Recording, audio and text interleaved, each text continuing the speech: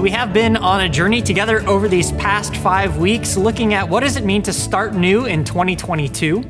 And what we've been talking about is the importance of starting new in our relationships, those relationships which matter most. Our relationship with God, our up relationship, our in relationship with the church, and our out relationship with God's mission. And as we wrap it all up, I want to talk about what does it mean to start new together. And I want to begin this message by thinking about the importance of last words. Our last words matter a great deal. And actually, there was a lecture series that was given at Carnegie Mellon University. It was called the Last Lecture Series, in which they would invite different faculty members to come and to give a lecture to the students and to their fellow faculty members. But the premise of it was, if you had one last lecture, one final thing to say before you left this earth, what would it be? It was a challenge to really think about what mattered most. But in 2007, they invited one of their faculty, Randy Pausch, to come and give his last lecture. But for him, it was different, because for Randy, it truly was his last lecture. He had been diagnosed with pancreatic cancer, and by the time it was his turn to give the lecture, he'd been told that it was terminal, that he wasn't going to recover. And so he started to wrestle with, should he even really give a last lecture? He spent a lot of time talking with his wife and his friends and his family saying, if I've only got a few months left, do I really want to spend it preparing one last lecture? Do I really want to spend it by going back up to the university and giving this final talk? But the more he thought about it, the more he decided, yes, he did.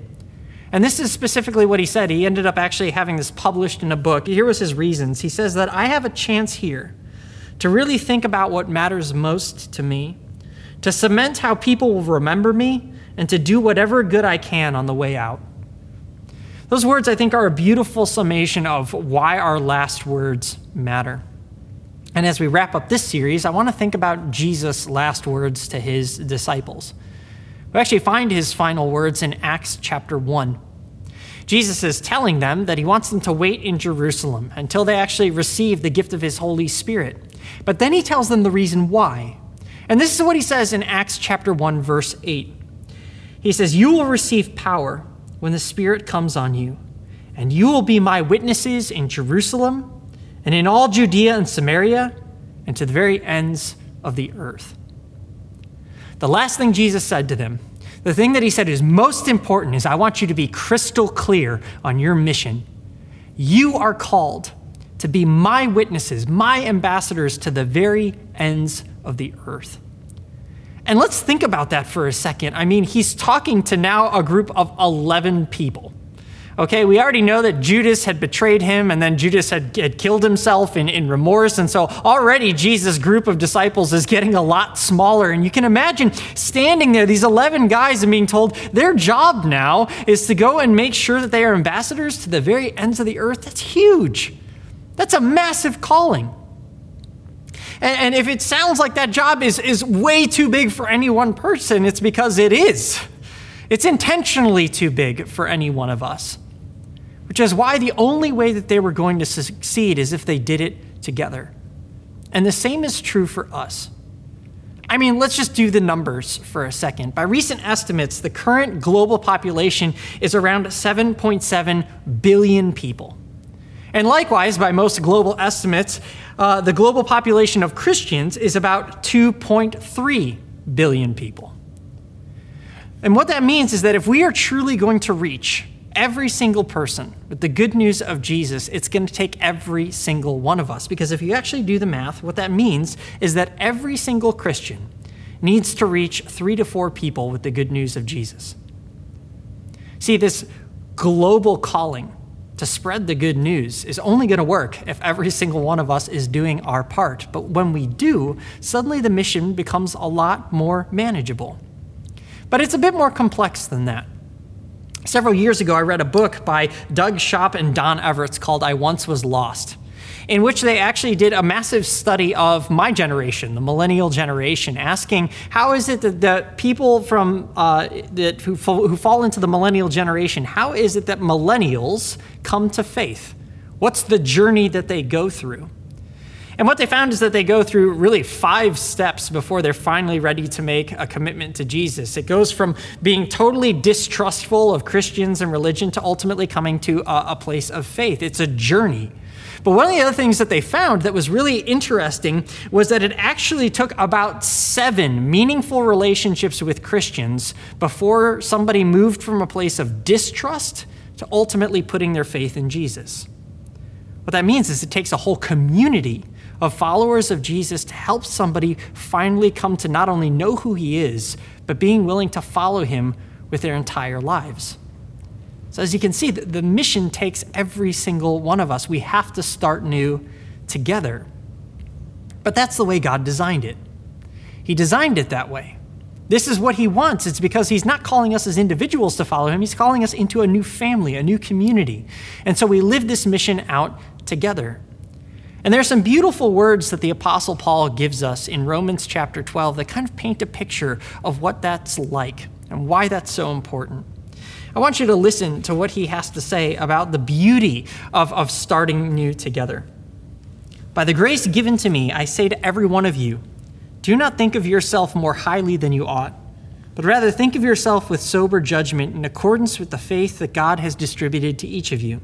For just as each of us has one body with many members, and these members do not all have the same function, so in Christ, we though many form one body, and each member belongs to all the others.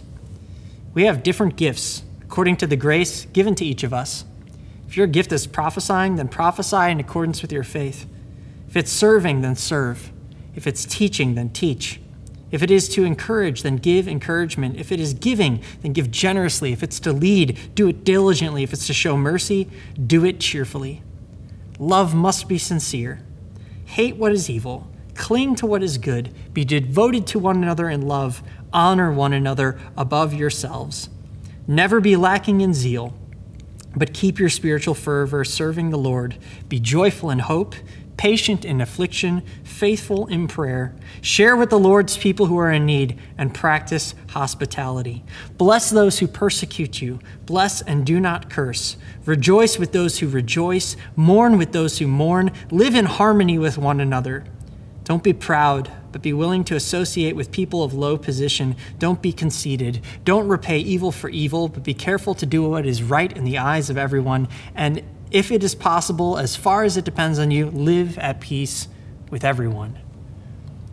I don't know if you noticed how many times in just those couple verses, Paul emphasizes the importance of doing life together, and emphasizes the fact that every single one of us is needed in order to live that life well, to live out the mission well. We all have gifts that we're called to use, and at the core of it all needs to be genuine love for each other. We are not designed to pursue our up in and out relationships as individuals. We do it as a church family, as a community. And that's powerful because that's what it's going to take for us to really see the mission make a difference in the lives of other people. And to help with that, I just wanted to share one story from my days working in campus ministry. I was serving at UIC, and one of the things that we would do on campus is we'd have small groups for students to study the Bible together, but then once a week we'd gather together for a large group, and it was a time of worship and preaching, and we really encouraged our community to reach out to their friends, to their classmates, to the people living in their dorms, and invite them. And I remember one week in particular, we were really going to focus on what does it mean to experience the love and the grace of Jesus for the very first time. And so we'd been praying for weeks leading up to that particular large group. And then we said, all right, we want you guys making invitations and making invitations and making invitations. And so finally that night came and we all got together and we prayed, we worshiped, we heard God's word proclaimed. And I remember during the closing worship set, one of my students running up to me and just grabbing me by the arm and saying, you need to come here. I need to introduce you to somebody. And so as I walked to the back of the room, there was one of her friends from her dorm.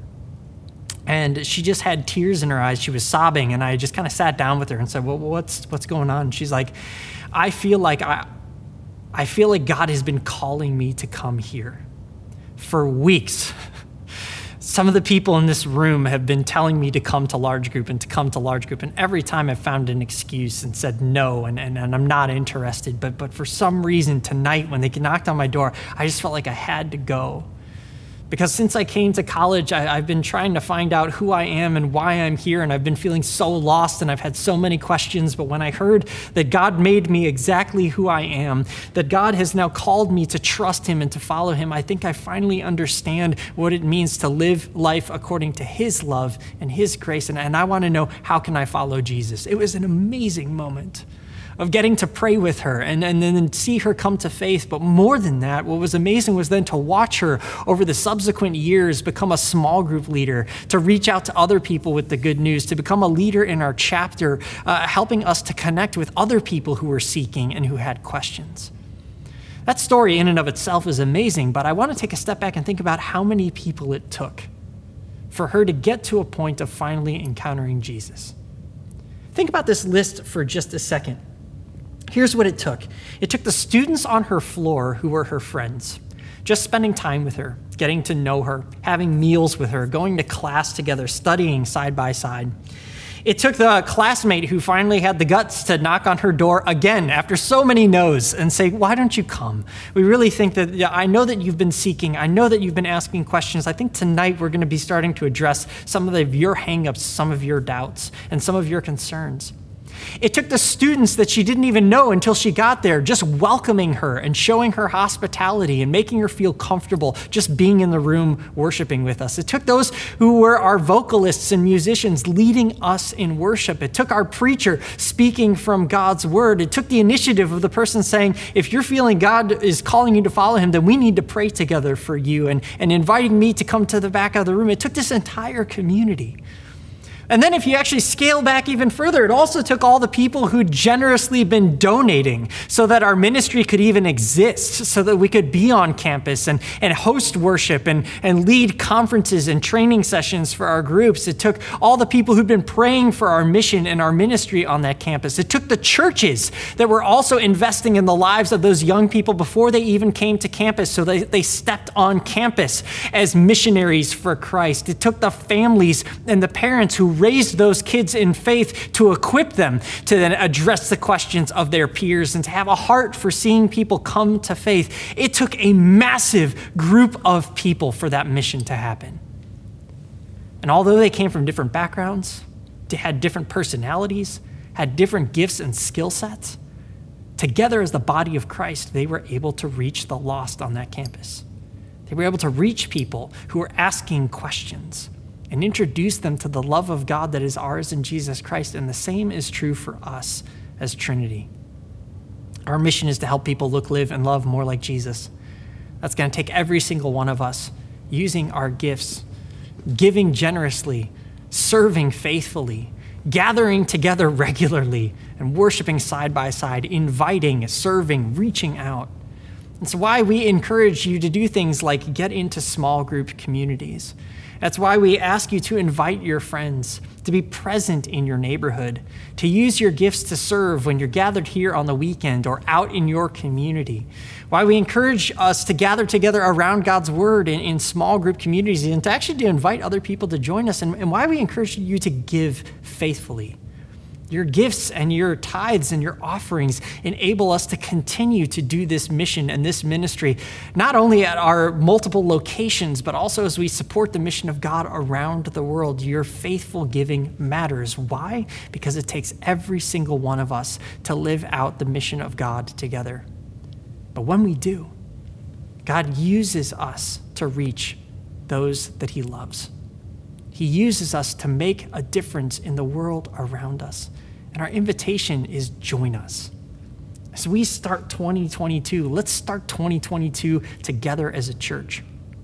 Starting next week, we're going to be looking at the very beginning of our faith story as we look at the book of Genesis together. We're going to be studying that in small groups. We're going to be learning about it on the weekends. And our invitation is invite, serve, give, connect. Join us as we're doing this mission together, because it's as we encounter who our God is, this amazing God of love who creates and sustains everything, that we have an opportunity to share that good news with others. And so if you've been kind of holding back from gathering with us in person, join us again.